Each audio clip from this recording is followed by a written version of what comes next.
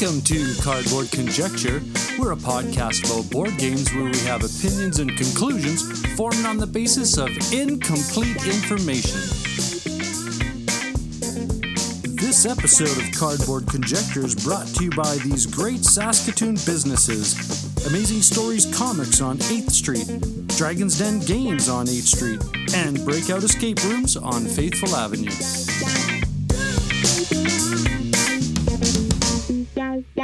Welcome to Cardboard Conjecture. I'm your host, Norm. And I'm Ryan. And on this episode, games of late, some news. And Ryan, can you hear what's coming? Tell us what's coming. I think it's coming.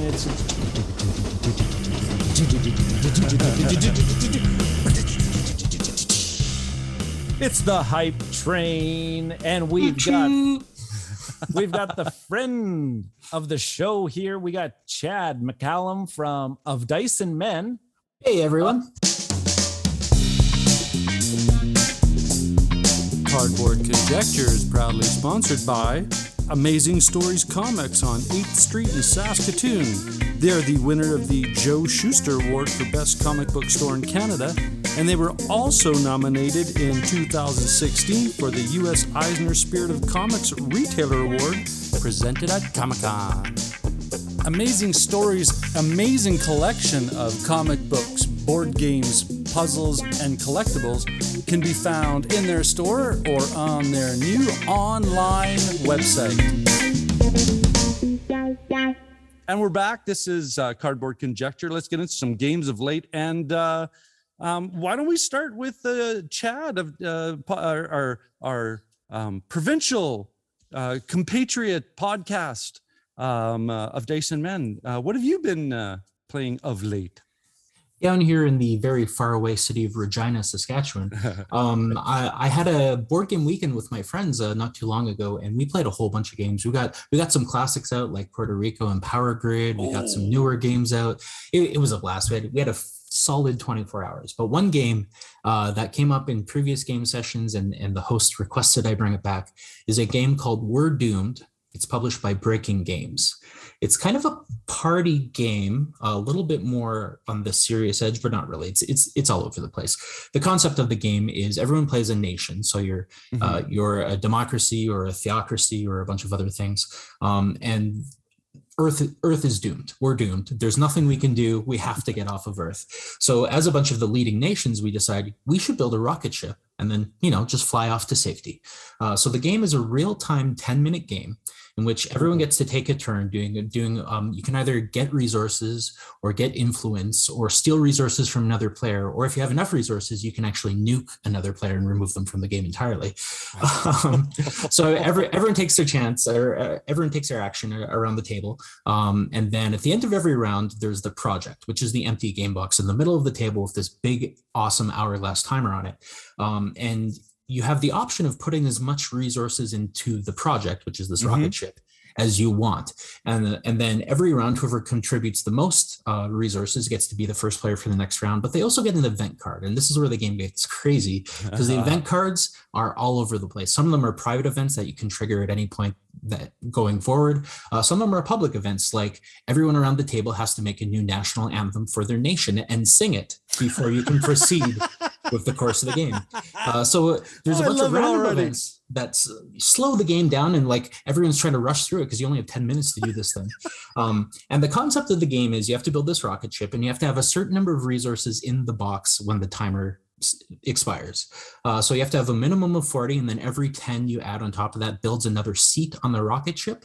But in addition to that, whoever has the most influence gets dibs on the seats on the rocket ship. So you very much have to balance actually building this thing and gathering enough influence so you can be on the ship when it takes off and the Earth expires or whatever it's doing in that particular version. But it's worth saying, I've probably played this about a dozen times. We've never successfully built the rocket ship. There's been so much crazy things that have happened, and people kind of screwing each other over to get resources and influence that by the time the timer expires, everyone just explodes with the Earth. So it's a crazy party game. And it's how long? It takes 10 minutes? Yeah, it's a 10-minute real-time game. Yeah. Oh, I was anxious just listening to you talk about it. And then you start throwing in the improv-y kind of make up your anthem. And I'm thinking inside 10 minutes, That's chaos and anxiety all rolled up in one. And the events themselves are like, I don't know if you guys have ever played a game called We Didn't Play Test This at all. It's basically just a random, I've heard about it, yeah. A bunch of random cards that they mash together and it kind of works. The events in this game are kind of like that. So you have that singing one. There's another one where you flip it over and it says, the world has renounced religion. The theocracy player just doesn't get to win anymore. They still get to be in the game. They still get to be in the game so they can collect resources and steal from other people and nuke people if they want, so they can play bitter for the rest of the game. That's like Python funny. Right. Yeah. Everything that's being very described right here is once we get Games Club going again at high school, this sounds like an absolute blast. Just set it up. Let them go at it. We can just sit back, have some popcorn, and watch the chaos ensue. And it plays 4 to 10 players too, which of course it's a party game, so it supports that higher player count. But yeah, it's a great game. Really enjoy it. Well, I'm looking this up on BGG, and the cards that the stand-up cards that you have that identify who you are. It looks like they've got some pretty good ideas on how to approach that faction, I guess. Yeah, so each faction, there's 5 factions in the game, but if you play 10 players, there's 2 of each faction in play. Everyone has the same actions every round, but your particular faction can do one of those actions better. So democracy might be able to produce 3 instead of 2 or something like that. So there's small tweaks, right? Now, it's funny because Ryan and I are both like right brain, left brain with his math and my humanities. Right. And being the former drama teacher, do you guys kind of take on a little bit of role-playing action when you... Okay. Oh, definitely. Yeah. It's so much more fun when you lean into those roles. And a lot of the times the event cards make you do it. Like there was one event card that said you can't refer to yourself in first person anymore. So you have to say, you had to make up a name for your nation, and then you had to use that name the entire rest of the game. Thinking is Seinfeld. Jimmy's going down. Jimmy's got a leg injury. Yeah. It is a ridiculous, silly game. So don't go into it thinking you're playing a serious civilization game or something like that. But definite game club. Material. This is getting added to a cart at some point near the near future, very near future. You have just successfully, before we even got into the hype train, got somebody, either one of us, to click on the put it in the cart. There you go. I'll make sure to send you my affiliate link later. Yeah, exactly. Yes. Absolutely. Brian, you've got something that I love, Capstone. They're just like my new favorite little they are one of Cardboard Conjecture's favorite companies to talk about lately. So I managed to get my hands on a copy of Imperial Steam, designed by Alexander. I think it's Heimer, something along those lines. I'm apologizing, Alexander. I always mess that up. But Imperial Steam, at its heart, it's a train game. I'm not very known for playing train games like 18XX or anything like my heaviest train game that I think that I own is Railways of the World. I was going to say Ticket to Ride. But you love the crunchy stuff. For a while. Yeah, you love the crunchy stuff because what is it? Arkwright. Arkwright's one of my favorite games. I absolutely love it. So it's not that you go away from that. No. So, and this is definitely not like, don't go into this thinking this is an 18XX type of game. This is much more streamlined version. There's not a lot of things dealing with stocks, even though there's a stock component to the game. It's not like, hey, I'm buying shares of Chad's company and we are driving those prices up and down type of thing. You don't need a spreadsheet off to the side. Yeah, we do not need computers. We don't need computers Poker off to chips. the sides. Yeah. So my wife and I tried playing this. So here's the keyword: tried playing this past weekend. We set it all up. By the way, it's a table hog. My 3 foot by 5 foot table barely fits most of the components, creaking legs and everything. So it's a big, massive board, and there's sideboards here, and there's contract cards over there, and there's lots of bits and bobs all over the place. And then we started playing it.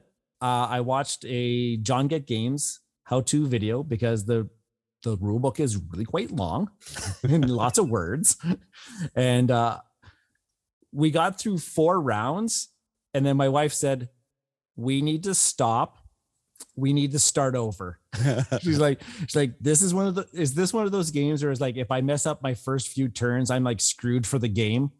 And as I'm looking at everything, I'm like, this is one of those games where if you screw up your first few turns, you're boned for the rest of the game. This is Food Chain Magnate. Yes, honey. Basically, yeah. So we're like, yep. So we took everything back and reset the whole board and everything. Okay, let's go. And then it was a much better experience. Cool. The second time, once you figured it out. I thought you were going to say then it was 2 a.m. and then we decided to call it. Yeah, little Visine and here's the thing: that the first 4 rounds went by really, really quickly because this is one of those ones where you gain action points as you. So the first round you only got 2 actions. Yeah. Then the next one you only have 3 actions, and then 4 actions type of deal. So you gotta get more actions as it kind of goes forward. That's also progressing the timeline of the game because the game only lasts for 8 rounds after it's all said and done. Okay. And so lots of different things going on. So you have to have it's resource management is probably the best way to put it. You've got the 4 main resources usually you find in these types of games: wood, coal, iron, and steel type of thing. Or no, not steel, but stone. And you just need those things to lay down tracks, but you also have workers that are experienced enough to build the tracks into the certain cities. So like a certain city will say, you need 4 experience to build a track into this city. And I'm looking at my workers and I'm like, oh, I've got 2 level 1 workers. Crap, can't build it this turn. Oh, nice. But every turn, every worker that you don't use gains experience. So then that's interesting. As you don't use them, they're kind of like going to school and getting a little bit more knowledgeable, and then you can use them on later turns. The stock part of this, the stock part about this is that you can gain investors into your company. Nice. And then you, every now and then as a free action, you can, your investors can buy pieces of your company. So whatever your stock market is for your level, let's say if it's sitting at $90, I can commit an investor and he's going to give you $90 that you can spend right now. Yeah. In return, at the end of the game, that investor is going to take 10% of your score at the end of the game. Of your score. That's interesting. Of your score. Nice. Yeah, because in this game, the score is money. So he's going to take 10% of your money at the end of the game. So if I use 10 investors throughout the game, I will have 0 money at the end of the game and I will not win. Yeah.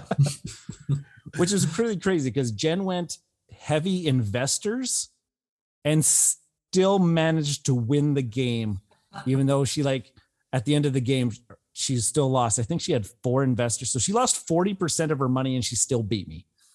Oh, wow. That's impressive. Well, yeah, because a whole part of this is gaining these contracts. And if you're able to connect from the top right-hand corner to the bottom left-hand corner, there's a special city that if you're able to connect to that, you can score contracts.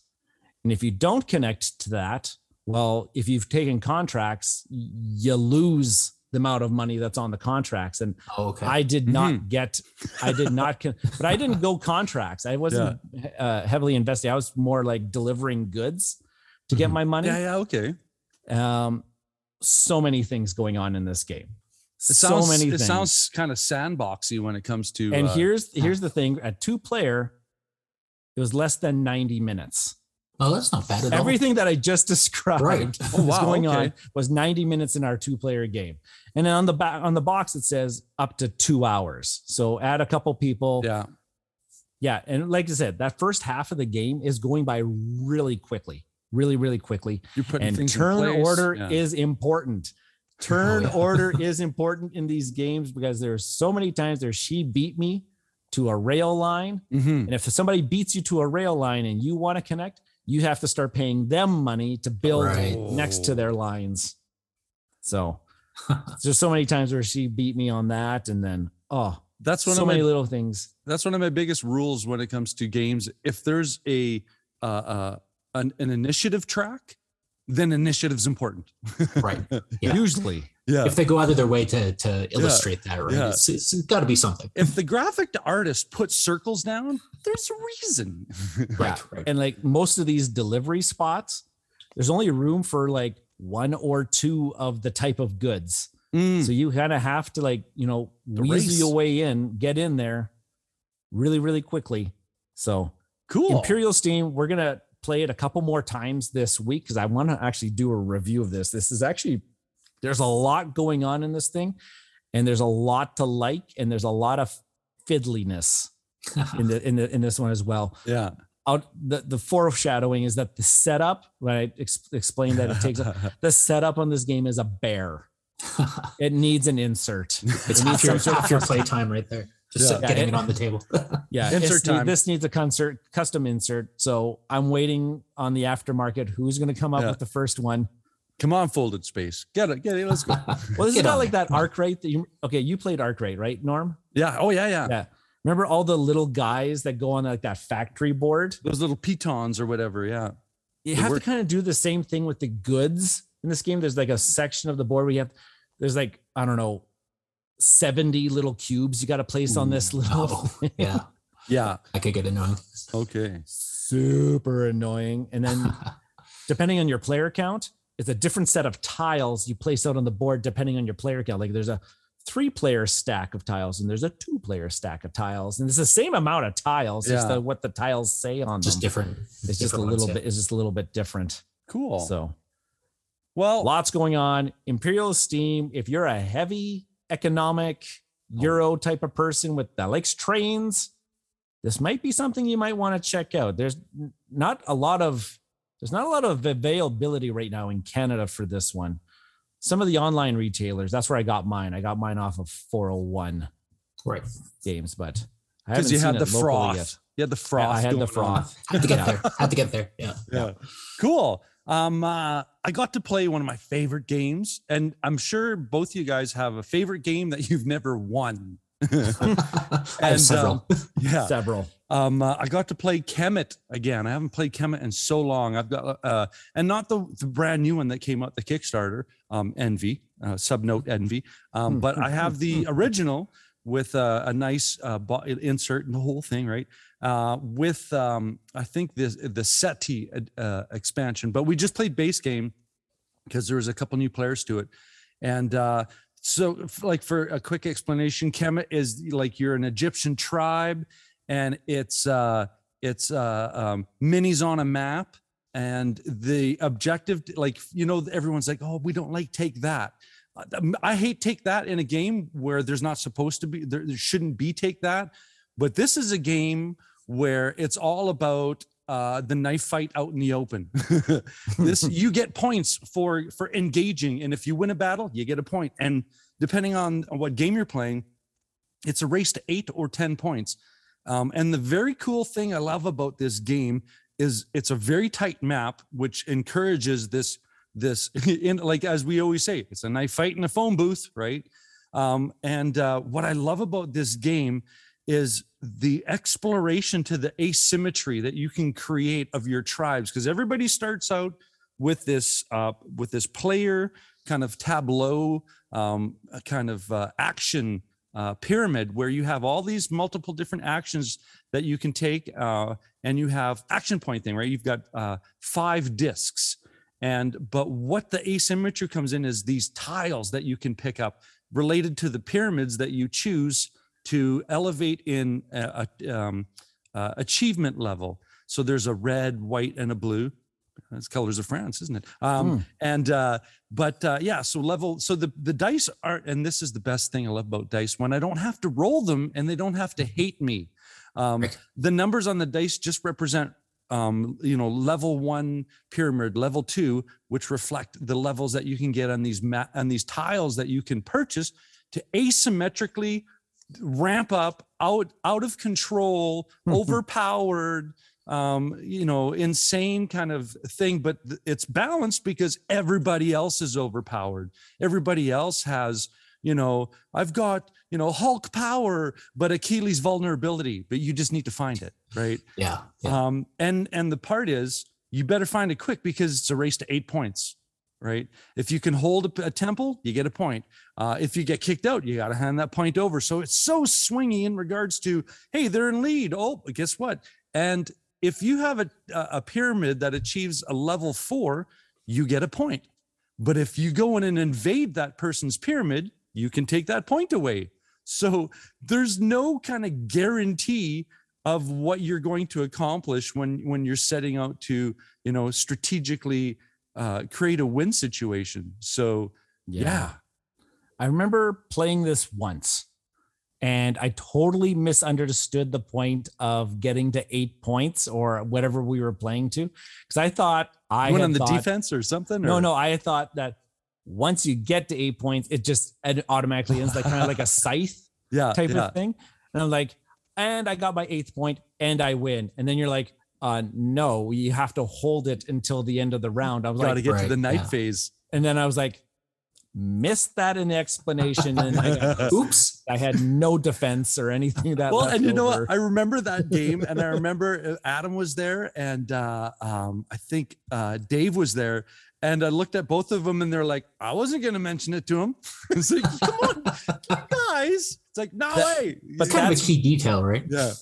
That's just residual effect of how much I have influenced Twilight Imperium games. Oh yeah. But they're just like, we're not saying anything. Oh, well, yeah. I think if you're right, the chronology is exactly matching Adam's kind of, everything revolves around that one Twilight Imperium weekend. Right on. That no one trusts Ryan anymore in any game. Is like, this game has no player interaction. Why are you hating on me? Yeah. So Chad, have you played Kemet? Yeah, I played the original version, like you were talking about. I haven't played the Kickstarter yet. I don't like a lot of area control games, but I did like that one because, like you were saying, there's such a focus on attacking and aggression. There's not really a place, or it doesn't make sense for anyone to turtle and just kind of hold their defenses and hope they win. Yeah, there's really no Australia that you can turtle up in. Right, exactly. You have to be forward. The real wall I ran into with it, and I think it goes away once you play more and more with the same group, is like you were saying, there's something like 48 different tiles you can power up with. There's just this wall. When you set up the game, you basically set up a quarter of your table for all these little tile powers you can choose from, which is great. Lots of variability, lots of different ways you can go with your strategy. But as a new player looking at that big, wall of tiles, it's hard to like get a grasp of where I should go. And it's almost how like things that connect. Yeah. Right. It's like that paradox of choice, right? Like you have so many options in front of you, you can't pick one. I was just visualizing standing at an ice cream shop going, I just want one. I don't want 100. Exactly. I just give me 3 picks. Right. Yeah. So I totally understand that. Yeah. But overall, it's a great game. I really like the focus on attacking, and it kind of, especially if you're not comfortable in those area control games of being the aggressor, because it's a certain type of personality that really goes for that. It kind of forces you into it, which I found really neat. And there's sneaky stuff you can do in the battles where you can just retreat and not allow the person to get a victory. And they're like, hey, you can get back here. I need this point. You're like, bye. Nah, I'm good. Yeah. Right. And the special minis that you can get that are like the big sphinxes and stuff. Again, rule breakers. And it's crazy. Yeah. So love that kind of stuff. Yeah. That's Kemet. And I think that's part of that trilogy they talk about with Inish and Cyclades. Right. Yeah. That the Matago kind of. Yeah, I've played all 3. They're all great games in their own right. And I think there's even a crossover between Cyclades and Kemet as well. Like you get an expansion where you can use the monsters in one and the other and type something like that. But cool. Great games. This episode of Cardboard Conjecture is proudly sponsored by Dragon's Den Games, located in the Louis VIII Mall on 8th Street in Saskatoon. Swing by Dragon's Den Games and let Darren, Al, and the awesome staff help you out in search for great board games, role-playing games, miniature systems, and all of the related accessories. Be a part of their gaming communities that have scheduled events in their great gaming area. Dragon's Den Games, Louis VIII Mall on 8th Street in Saskatoon. And we're back. This is Cardboard Conjecture. We're going to go into some news. Ryan, take us away. What do we got for some news? Well, you snuck into the show notes here when I wasn't looking at one point in time. You mentioned that BGG's got top 6 family games for the 2021 holiday season. So it's like the 2021 BGG holiday gift guide. And it's a video. I thought it was an actual like text list. If you click on the link, it brings you to their Twitter feed, and there's a banner, and I'll list the games for you guys because I can see that right in front of me, and then we can. You got it now. If I can look at the pic, if I actually looked at the picture, this works. Okay, we got there. Go for it, Norm. No, take it away. I just saw you going. I'm in a tech situation. I need IT. Is there an IT to help me? This is real. This is real time. Ryan goofing up, folks. Okay, makes for good entertainment, right? Okay, so top 6 family board games, and these are not 2021 releases. But just I to play. I noticed that. Yeah, just I like these kind of lists. Bring some of the things back. Because Norm's favorite game. I have an objection of one of them on this list. Norm's favorite game, Splendor, is on this list. I don't know how I feel about that, but okay. Yay! Let's go. All right. So Splendor is good for what it is. For what it is. It's a mechanism. Splendor is a good family game. I will give it that. Yes, but you'll play it twice and then move on, right? It hits the title. Or you'll play it 100 times like my wife and I have. All right. But I mean, that's the no thing. Judgment. That's the thing with games. If it scratches that itch in your brain, so be it, right? I'm interested in Marvel Splendor because apparently it's supposed to add a couple things. It adds it adds like a new gem, it adds like a new color to it. And did you say a theme? Sorry, did I say that out loud? Oops. Okay, so Splendor is one of the top 6 family games. Okay, a good family title. Absolutely. Azul is on here because Azul makes every single list ever published ever since it came in its inception. When there's 20 different Azuls, you're bound to be on all the lists, right? Yeah. Conquer by diffusion. Yeah. Right. And it looks like they have just the original version that's on here. I can accept that. It's a pretty good game. My son Regan, he's 6. He's played Azul with us. He's grasped the concept of being able to do with it. So I've introduced Azul to my wife, my kids who are 7, and my in-laws. They all love it. My wife asks for it constantly, so it's definitely a game that those groups can enjoy for sure. What I appreciate the most of it is the tactile of the components. You just the Jolly Rancher candies. They're just so much. They're appealing. Yeah, they're so edible. Yeah. Right. But those are the 2 games that I have experience with. Norm has talked about Cascadia on the show before. Yeah. That's that's all you got is yep. No, I didn't want to interrupt you. Cascadia is such a really cool tile placement. It kind of stems from the Calico idea where you take a tile and you put it into a pattern abstract kind of generating thing.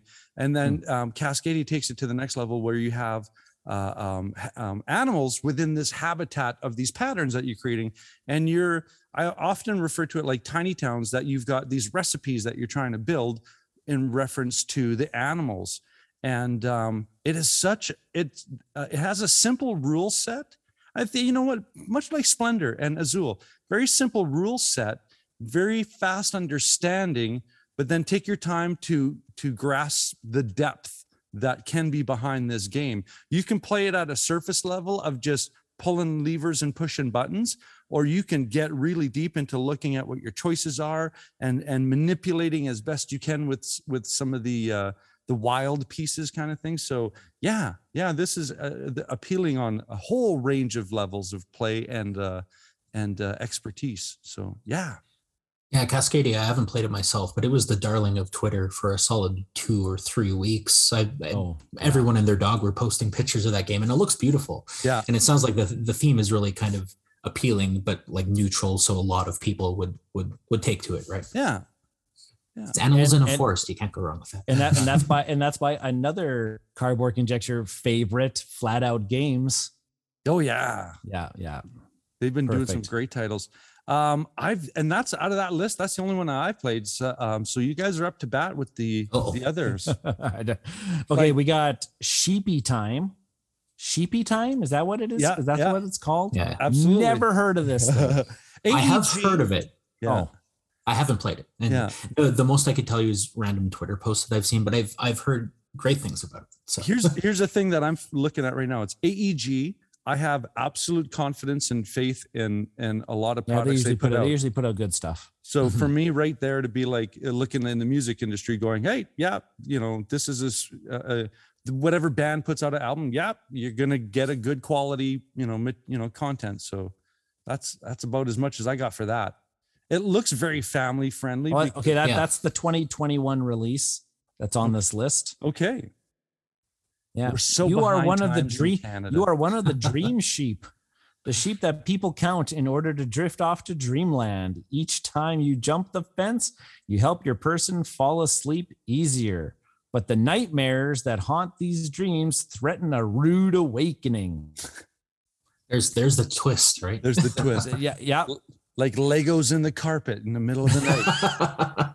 That's exactly That is exactly a nightmare. Or D4s on the ground as you're trying to. Yeah. Oh yeah. I forgot to put Kemet away. Yeah, exactly. Come on. What's this other one? This Coatl? Kotal. I think that is a central. I don't want to get too far off, but I'm looking at the art and I'm getting this kind of Mayan kind of Central America culture popping out right there. The components of this game look out of this world. Oh, so if you're on the page, give us a pitch on it. There's like little like plastic like dragon heads, and you're attaching like body segments Oh, neat. to the dragon heads, and there's like looks like some pattern building that you're doing here, and some maybe some contract fulfillment. Interesting. You had me sold on the dragon pattern matching. Yeah. I'm all over it. That's another game I've heard name dropped several times in the past few months on Twitter, but yeah, I don't know much about it myself. Well, this thing looks fantastic. This looks like a family game. Yeah. Nice. That the kids will just pick up the pieces and start just playing with them and stuff And just like that. engage. Making dragons and whatnot.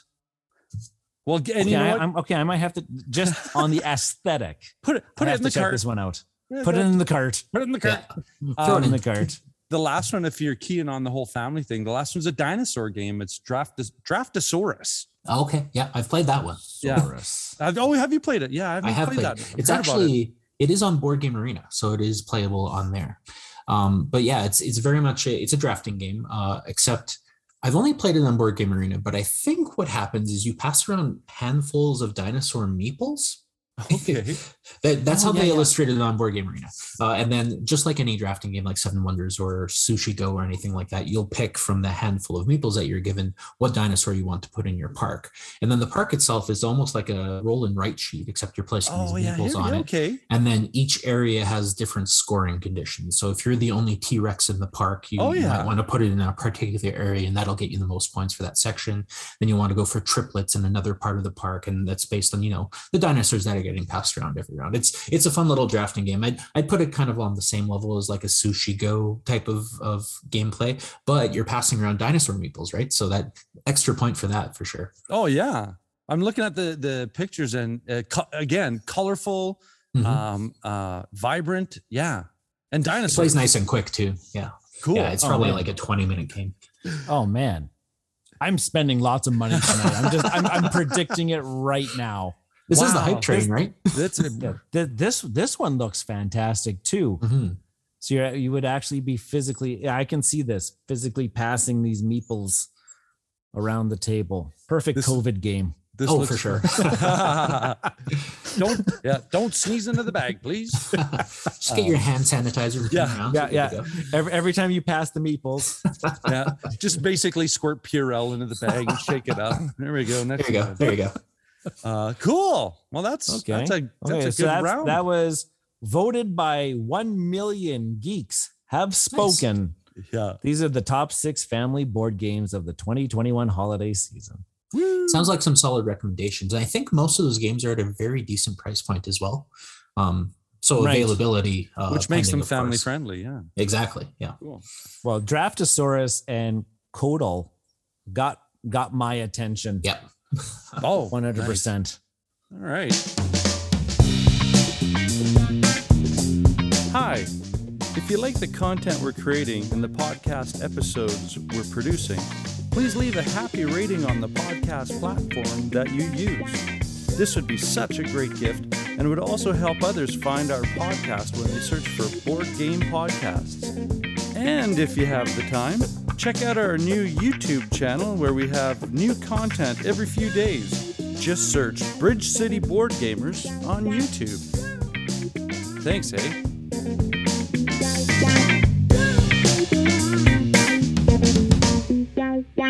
And we are coming back into one of my favorite segments on Cardboard Conjecture. It's the Hype Train. Ryan, why don't you tell us what's going on, what the Hype Train's about, and let us know who we've got. Let us know what Rolling into the station this week is Chad from _dice_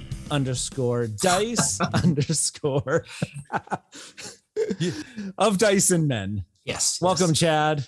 That is our Twitter handle. If people are missing the joke, Ryan back in the day, we're like, hey, we should do a podcast. Ryan, you're in charge of registering our Twitter handle. He's like, well, of Dice and Men was taken, so I just threw a bunch of underscores in there. I guess it's fine. We've had to live with it ever since. But yeah, thanks for having me, guys. I'm really excited to hype up some of my games here. Cool. Perfect. Yeah. And if people probably don't even know, Of Dice and Men is a podcast in the sister city of Saskatoon and here in Saskatchewan, Regina, Saskatchewan. Really strong representation of the board gaming Canadian community here in Saskatchewan, right here on this show. This is like, other than Board on the Air, also in Saskatoon here. Yeah, it's like the trifecta of board gaming podcast. Definitely. We're like Western Canada here. We're like the Prairie to Bermuda Triangle, eh? That's fairly accurate. You get lost somewhere around Davidson. It's crazy. Yeah. How did I pop out in Vegreville? And people listening from Saskatchewan know exactly what we're talking about. Yeah. Yeah. Oh, gotta stop for some cinnamon buns on the way to Regina. What do you mean there's no services in Bethune? All right, Chad. So what you got for us on the Hype Train tonight? So I took it upon myself to put some restrictions on myself because I find I work a little bit better if it's not just free form. Because I was talking to Norm, and like, okay, like, do you want games still in print? What do you want? He's like, whatever you want. Yeah. So I looked at my list, and what I actually did was on Board Game Geek, if you rate your games, there's a section in the stats of your profile that says your most overrated or underrated, or biggest disparity in your rating. So I picked 2 of my games that I feel are really good. And on average, most people don't think they're good. So I want to hype them up. I want to get people excited. Yeah. About them. And then I cut it down. The very definition of the Hype Train. And then I cut it down. Approach. Yeah. And then I cut it down to games that are still in print because there's a few on that list that I'd hate to get you guys all hyped up and then you just can't buy them anywhere, right? So the 2 games I picked are Dark Souls, the card game, not the board game, the card game, and Dawn of Peacemakers. Have you guys heard of either of those ones? I've heard of Dark Souls, the board game. Didn't realize that there was actually a card game associated with it. Okay. And Dawn of the Peacemakers does sound vaguely. It does sound like something I have heard of. Right. And I can see Norm is vigorously Googling in the background. Oh yeah, I'm like Board Game Geek search engine right now. So what do you want to talk about first? I'll start with Dark Souls. So Dark Souls, the card game, is published by Steamforged Games, which is the same company that did the Dark Souls board game Kickstarter. And that was a huge one. A lot of people, based on the video game IP, we're all into it because Dark Souls has a huge fan base as far as the video game is concerned. Right. And the board game fell a little short, I think, for a lot of people. It was way longer than it should have been. There was way more randomness to it than people expected, especially coming into the board or from the video game into the board game. You're kind of expecting a certain thing. And I don't think a lot of people got that. But at the same time, Steamforge took the license, I guess, and made this card game. I don't think they put it on Kickstarter. I think they just went straight to press with it. And it's a lot of the same concepts. And personally, I actually don't like the Dark Souls video games. They're extremely hard, extremely difficult. I don't have time for that.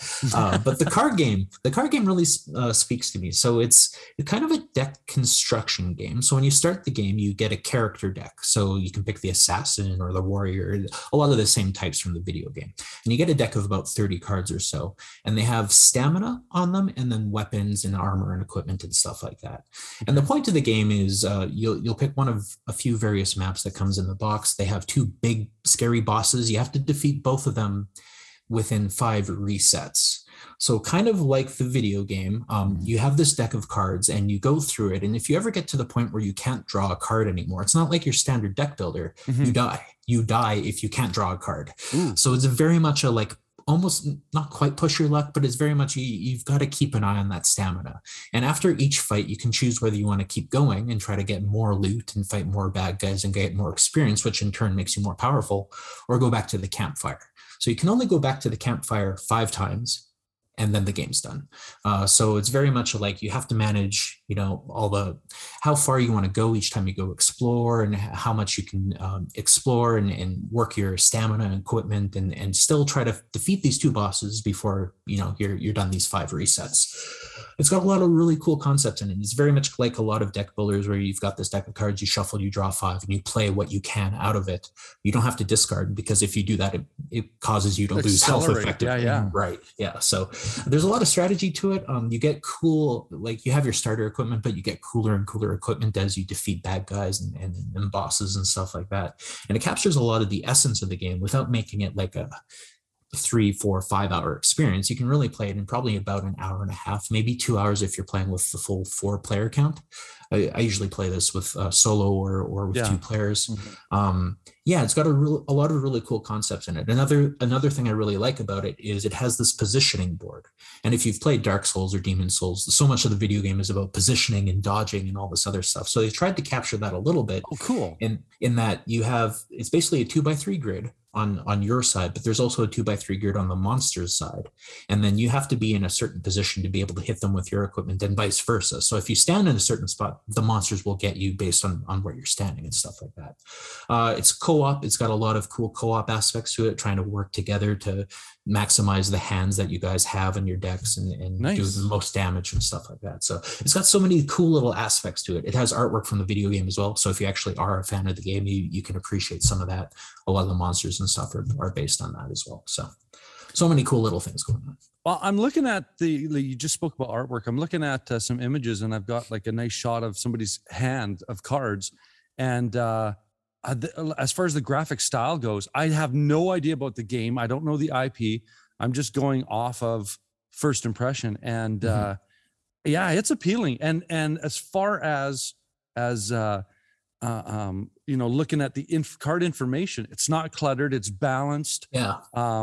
They use a lot. I'm starting to call this the standards of card geography, right? Where there's things that are supposed to be in certain places, like, on the bottom, that's where your resources or your powers are. And I've not played this, but I look at this and I feel familiar with what I'm seeing on the card. Like, I'm not looking at it and going, oh, it's a mess kind of thing. Right. The graphic design is actually quite clean. And it's a good example of like, it makes the game easier to teach, because the cards you see, they might be different. Like you'll have different types of stamina and different types of equipment, but the information is going to be in the same place. And it follows like one of 5 different icons type of thing. So because of that consistency, it makes it actually quite easy, like approachable. There's still a lot going on, but because of that, you don't have to say, oh, if you get this card, it looks this way, and this card looks this way. And you got to remember which is which. It's just, here's your hand of cards. And it's very obvious when you're holding those 5 or 6 cards what you can do, because it's all just laid out so cleanly. Nice. So I see images here that has like miniatures. Are they just grabbing the miniatures from the board game and just like supplementing their aesthetic with the card think game? So. I have the game and all the expansions, and there's not a mini in sight. So I'm assuming they've probably so it's a true card game. Yeah. Don't need the minis. I think these minis do look like they're from the board game. Yeah. So folks, if you're looking at this, it's a card game. Yeah. 100% a card game. And I'm a huge fan of having a card game interpret an action kind of scenario, because I've got Space Hulk Death Angel, the card game, and it's just this straightforward little card game that produces so much anxiety, so much stress, right? So I'm not going to deny the fact that or belittle. It's like, oh, it's just a card game. Sometimes just a card game is huge as far as experience. You still need to play Arkham Horror, the card game. Right. Very true. That's a good one as well. I've got the base game. See, he's doing this to shame me. I've got the base game. I haven't even, it's been sitting, you haven't even hit cellophane's on the deck still. I feel we'll guilt you into it. Yeah. It's like Slapshot. I feel shame. Okay. I feel shame. This thing looks very interesting. So you said it could, how many different, like, does it come like scenarios, or is it just like random setups, or kind of? So when you start the game, you're kind of doing a set, basically two bosses. There's two bosses that are paired up, and there's a bunch of different combinations you can play them in. But the encounters in between those two bosses are different. They're randomized from a big deck of cards, and it's worth mentioning. There are, I think, 2 expansions out for this, but the base game comes with a whole bunch of content. Perfect. The expansions are great. I wouldn't say they're must-haves, but they do add a lot to the game. But the base game itself, there's enough to keep you busy there for a while. But yeah, so the encounters you come across when you go to the bosses is going to be different and randomized every time you play, but the bosses themselves, you always play them in pairs effectively. And then the expansions add more pairs of bosses you can encounter. And they come from the video game, of course, but they do a really good job of kind of echoing some of the like key features of the video game bosses in like the card form, like the actions and how they move around the board, and you have to hit this weak spot versus this weak spot and stuff like that. So they do a pretty good job of bringing that theme back into the game. Now, if you don't have a familiarity with the game, is it going to be an obstacle in settling into the card game version, or is it just pretty much here's the controls and they make sense and just go have fun?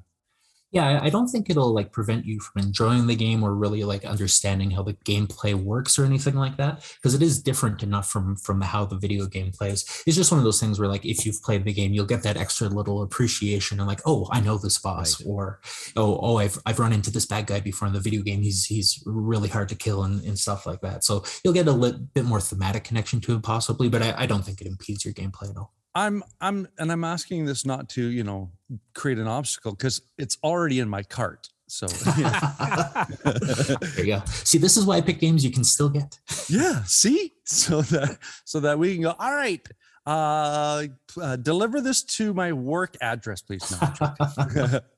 No, cool. You don't do that now. Well, I work at home now, so yeah. So the mailman comes at what time again? Or okay. Oh, I am on a first name basis with that guy. It's crazy. Cool. Dark Souls, the card game. Nice. Mm-hmm. Nice. Great game. This episode is proudly supported by the amazing team at Breakout Escape and Board Game Lounge from right here in Saskatoon. Using industry-leading technology, Breakout Escape's escape rooms are all 100% uniquely designed by the team, ensuring their patrons have maximum fun while staying safe. As well, they are a fully licensed board game lounge with over 400 titles to select from to ensure fun for every gamer, new and experienced. Be sure to check them out at breakoutsask.com. At Breakout Escapes and Game Lounge, they believe that life is more fun when you play games. Now the next one, I'm bringing up. Dawn of Peacemakers is the other game I wanted to bring forward. That's from Snowdale Design, published by Snowdale Design. Okay. The artist and the designer are Sammy Laxo. It's one of those cool things. There's a game you come across every now and then where the designer and the artist and the game developer are basically the same person, and Sammy's the person in this case. They actually just had pretty successful Kickstarter. It was called Lands of Galzir or something like that. Big adventure game. And if you're familiar with the game Dale of Merchants, those are all designed by the same guy. Okay. And all of these games take place in the same universe. So Dawn of Peacemakers is taking place the same place as Dawn of Merchants and stuff like that. Oh, so nice. they're all very separate games, but they have that same kind of animal personality type of game to them. Dawn of Peacemakers is really neat. Dawn of Peacemakers is a war game where you have two or more opposing factions trying to attack each other, but you don't play as the opposing factions. You play as a peacemaker. So your objective every game is to make sure the factions don't win. They basically have to wear each other out until they give up. You have to manage their morale by doing things like intercepting their orders and changing them or canceling them on the fly, or like convincing one unit to go left instead of right, or weakening a unit so when they actually go into battle, they're not as strong and don't do as much damage. Things like that. So you play as these little peacemakers, and the armies themselves are NPCs. So they have action decks that they'll just iterate through, and you can take actions to peek to see what upcoming orders are and stuff like that. But if you left them to their own devices, they would fight each other and one side would win, and you would lose because one side won, which is not the point of the game. The point is to try to wear them down. And yeah, so that alone as a concept was really intriguing to me, which is the main reason why I picked up. But it's also a campaign. It's a 15 mission campaign with not quite legacy, but surprises in the box. It comes with sealed envelopes and boxes and units and stuff that you bring out as you play the campaign. And it also has a co-op, a semi-co-op, and a competitive mode to it. And a lot of games that try to do all of those things at the same time kind of do some of them lackluster and not all of them great. I have not had a bad experience with this game. This is one of the first campaign games, and I've got a dozen of them that are still sitting on the shelf waiting for me to finish them. This is one of the first campaign games I picked up and played front to back because I was so intrigued with the storyline and the mechanics that they introduce every scenario. And then when you're done, they have just battle generators that work really well as well, and terrain generators and stuff like that. There's so much replayability in this box. It's crazy. And it's a really novel concept, which is something I look for in games for sure. I've not that whole mechanism of you do not need to say another word. I am sold on this thing. So, when you were describing that, I'm looking at the screen and I'm laughing because it's like, because my eyes are Ryan's going like, put it in the cart face. Like there it is. Yeah. Nice. The artwork is gorgeous. Absolutely. Yeah. Yeah. And again, the artist and designer are the same person, which is really impressive. And I think he wrote most of the scenario text and stuff like that. So he was very heavily involved in the implementation of this game. The minis are very high quality. Yeah, everything about it is a really good production. And speaking from the last game, that whole card geography and iconography, I think they do a really great job at simplifying the cards in regards to not having to take too much time interpreting what's going on. Yeah, so the cards themselves, you have your own deck of cards that you can use for your character. Each player has their own deck, and they have stats on them, and you can see the unit stats. They're all in the same place. It's very much a great example of graphic design, like Dark Souls, the card game is, where there's such consistency to it that it's one of those things you explain it once, and then it's just a thing that you can use going forward as a reference point.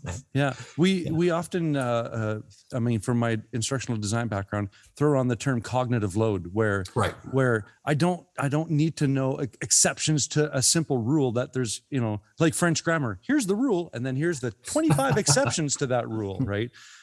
French was my worst subject in school. I teach it. I look at this and to me, it's a very smooth, fast, easy kind of interpretation. And it's one of those games, because there's a campaign to it, they get crazier with it, but they can slowly introduce those concepts, right? Yeah. Kind of like the game you were talking about earlier, Ryan, where you start with a smaller number of actions and you can get used to the way the game plays and then really expand your capabilities from there. It's very similar in Dawn of Peacemakers, where the first game or two you're playing with some basic but still really intriguing actions, and then they add capabilities and stuff from there, which is really cool. Oh man, see, that intrigues me as much as, and I think you're gonna peek on this a bit too. War of Whispers, where you're not fighting, you're the one Great whispering, theme. manipulating the people doing. So I like that idea of you're not the you're not the things in motion. You're the things Right. in between the things in motion. I love that idea. Yeah, it's very much that. You're still on the map, which War of Whispers, you're kind of taking a backseat and manipulating the events type of thing. But yeah, so it adds another cool aspect where some of the actions you want to take, like you have to be within a certain range of a unit you want to affect. So in addition to making sure the armies aren't taking each other out, you have to like be positionally aware of where people are going to move and where you are in relation to them. And there might be a bridge you have to cross or defend or a tower or something like that. So many cool things going on in this one. As far, because I don't know this world building environment is with these characters, is there a lot of like fantasy adventure where there's some like you said, area of effect? Is it like magic user stuff, or you have all these different characters that are able to do fantasy-esque kind of I wouldn't say it goes as far as like fantasy magic type of thing. It's more like your standard kind of medieval units with crossbows and arrows and shields and stuff like that. But they will lean on, because all of the characters in this world are animals of a sort. They will lean on your animal capability. Oh, nice. So if you're a bird, you can fly, right? Things like that, and certain creature effects and whatnot really play into it, which is cool. Okay, so they bridge that idea through the animal ability. Nice, right?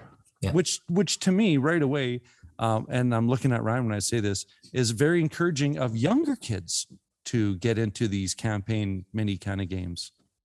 I was like, Chad just keeps layering it on where he had me at hello. Right. It's the hype train. That's what you brought me to do. Yeah. Amazing Stories Comics in Saskatoon's got 3 copies in stock. There They we go. will only have 2 copies in stock as of tomorrow. They might have 1 copy. There you go. Because I don't want to fold as fast as Ryan here. I've got a little bit of spine on this show. A little bit of resistance. Now, I've not, as far as, what are the other games you mentioned that are connected to this world building? Dale of Merchants, and I think there's 3 of those now, and I think they're all kind of standalone, but they build on each other or whatnot. And are they all trying to represent different kind of themes of? I think in Dale of Merchants, I haven't played it myself. I just kind of know. It sounds like an economics thing, right? Yeah, it is. It's very much you play as, I think with Dale of Merchants, and I could be entirely wrong on this. I think when you buy a copy of Dale of Merchants, there's 3 or 4 different like decks of animals you can deal with, and you're kind of trading. It's kind of like a economic game type of thing there. And then the other game that was recently kickstarted, it's not published yet, is Lands of Galzir, which is more of a like storybook adventure game. Okay, cool. Yeah, it actually came out the Kickstarter campaign was the same time as that Iridia Paths We Tread by the designer that did Zia Legends of the Drift System. And both of those were, I was so on the fence on both of those because they were like similar-esque themes, but like the same type of game. It was a really hard decision for sure. But yeah, so I all of those games, I didn't back either of them, unfortunately. Oh, okay. I was like, don't leave me hanging. Did you back one of them? Well, my problem there was I'm like, oh, fantasy campaign game, and then I look at my shelf. I'm like, oh, I've got 8 of those I haven't finished yet. 3? So that was the only reason I didn't pull the trigger on those, because both of those look amazing. But yeah, Dawn of Peacemakers and Lands of Galzir and Dale of Merchants, I believe all 3 of those take place in the same kind of animal sphere. You got me intrigued with this. Both of these. Yep. If I was going to pick one of the 2 games, which I might pick 2 of the 2 games, but if I were to pick one of the 2 games, I'm pretty sure this one is going to be it. This one you hit so many check boxes of things that I like, and then you hit campaign, and I'm like, boom, and pseudo legacy, like you said, There's some big twists in that box too. It's like I was genuinely surprised opening some of the components. I'm like, oh, and it happens like mid campaign, like mid level, like in the middle of playing a round of the game, this big thing happens, which is really cool. And like I said, the replayability out of the box, once you're done with the game, you started as a co-op game, but as you play, you can choose to switch mid-campaign if you want. They start introducing competitive and kind of semi-co-op hidden trader-esque or like personal objectives is probably a more accurate description of it. But they start introducing some of those goals in mind. So you can come back to the campaign and do the same thing, but now you have to do this on the side of the map while also trying to achieve your objective. We'll throw And then- something else to juggle. Yeah. And then the success of your campaign affects future parts of the campaign, which is really I love that in campaign games, how your decisions can play forward, like in the Arkham Horror card game. Hint, hint. So yeah, it has some of that in there as well. Yeah.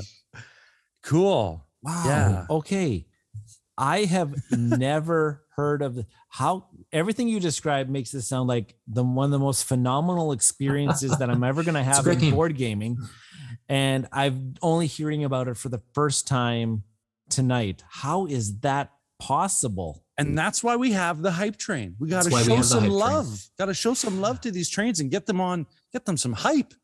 I mean, there's so many games come out every year, right? It's so easy for some of these good games to fall between the cracks. Like I think the Dark Souls card game just kind of got undercut by the board game, right? Which is a big, expensive, fancy production that didn't do that well. So people probably aren't interested in the side version of that. And Dawn of Peacemakers, I think Snowdale Design is actually self-published by Sammy as well. So a smaller. Mm-hmm. They're not going to afford the smaller publisher, not going to have the same level of marketing. They're not going to have media Asmodee. Yeah. So I think some of that came to play there as well. But yeah, it's a great game. Yeah. And I mean, it's that same situation where it's like you have to understand too that if you have a game that is hypeable and then it just sits on your shelf, like Arkham Horror, that you have to be. You have to have some compassion. I don't think Arkham Horror needs very much hype behind. Yeah, no, I'm talking about the compassion. It's doing pretty good. Yeah, I'm talking about the compassion for the guy who hasn't played it yet. But shame. Right. Cool. Yeah, I'm looking at BGG stats here. Only 658 people are registered, like owning Dawn of Peacemakers on BGG. Right That's now. an atrocity. Under 1,000. People, we need to change that. We need to fix that. We need to hype this up. Yeah, it's gonna be at 660 by the end of the week. These two games are getting updated tickets to first class on the hype train. There you go. This is awesome. I approve. This is awesome. Cool. So Ryan, I don't even have to ask if you are positively influenced by this episode of the hype train. Well, I was also positively influenced before we even got to the hype train. In the games of late. Okay, put that one in the cart. It's beautiful. I loved both of these examples. They were like we said, these are prime examples of what the hype train is supposed to bring forward. Yeah. Yay! Thank you, Chad. Thank you. No problem. Thanks for having me. For lightening my wallet. I've been getting a workout. It's been too heavy lately. Putting a new ledger input in his Excel spreadsheet of spent games. Miscellaneous. You guys want to know the two games I chose not to hype? Oh yeah, I can't get them. Yep. One is Assault on Doomrock, which is a game I try to name drop on our podcast as much as possible. I want to play that game so much. Love that game. Great game. It's got one of the most unique battle systems I've ever played in any board game ever. Yeah. And the other one is Health. Go ahead. I was gonna say the cover of Assault to Do that the cover got me immediately. Looking over the shoulder. Yeah. That's another self-published one that they actually had a recent Ultimate Edition Kickstarter, but I think it was only in German because that's where the designer's originally from. So I'm not sure if that's coming over, but hopefully it does because great game and more people need to get that game. The other one is Healthy Heart Hospital by the old Victory, or I think they're still around, Victory Point Games. Yeah. Okay. Yeah. Another great little unique theme. You're managing an American hospital. The very first time I played that game, it's all about making your hospital not There's go no bankrupt. Socialism here. What's going on? I played it as, this is a Canadian hospital. We have to treat as many people as possible, as effectively as possible. And I think I lost in the second round. Yeah. So it's more about managing your debt load than it is making sure everyone's healthy. Yeah. I'm going to leave the social commentary there, but that's another great game that just has so many unique. It's a bag drawing game, which is really cool. So lots of cool things going on.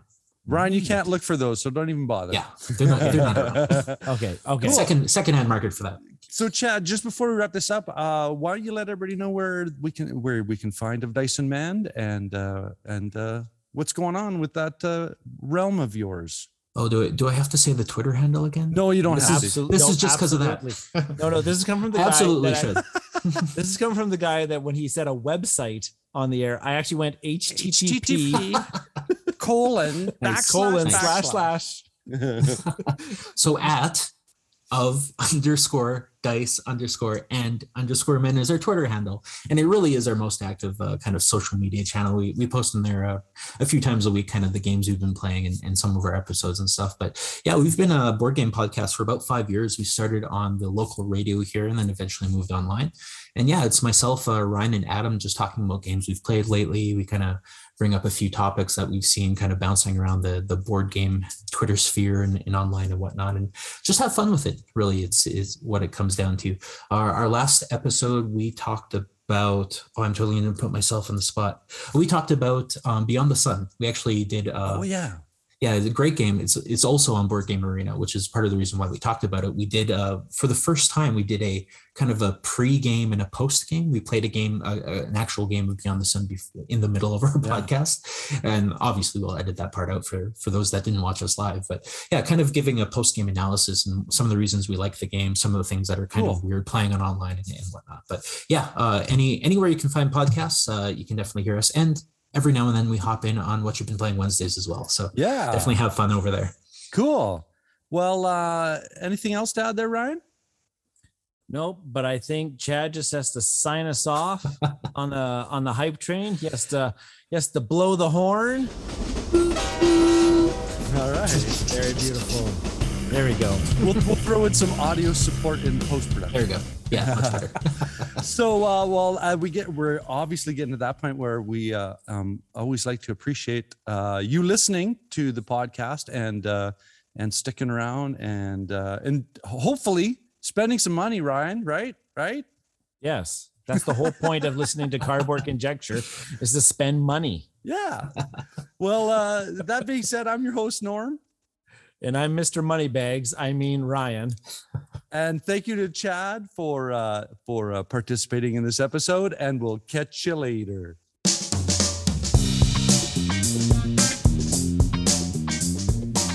This has been an episode of Cardboard Conjecture, and we are Bridge City Board Gamers.